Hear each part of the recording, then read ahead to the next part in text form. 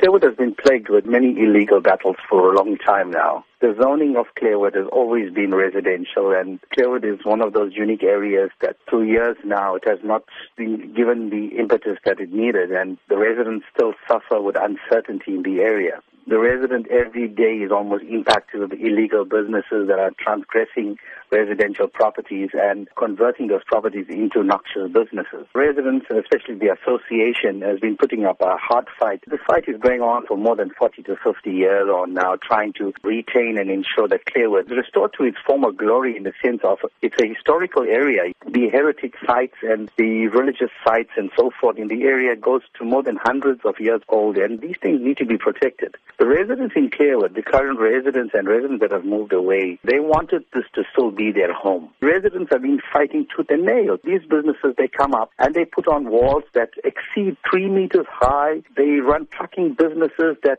really impact on the area in the last 6 years on now.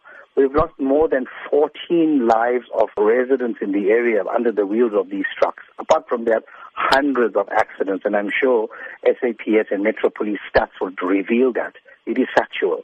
Apart from that, it is the intimidation that sets in from these illegal businesses to the residents. It's become really frustrating to the residents. When Clairwood tends to decay in such a state, the neighboring communities like the Bluff, Wentworth, Merebank, and Spingo needs to be alarmed as well, because it seems that there is an agenda.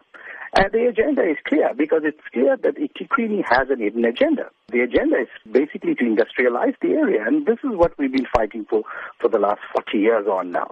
And we're saying, take your people of the South Durban, take them seriously. As you've said, these have been long-standing issues. But where does the solution lie? I think the solution lies with land use management and town planning. The community of Clairwood has been here for more than 150, 60, 70 years on. And we're saying, while we are still living, we need the services, we need the sort of attention that we deserve. We have now decided to take this matter to the courts, because we believe it is a right of the residents to retain this area. It is probably the last historical area of our forefathers, and we need to protect this heritage.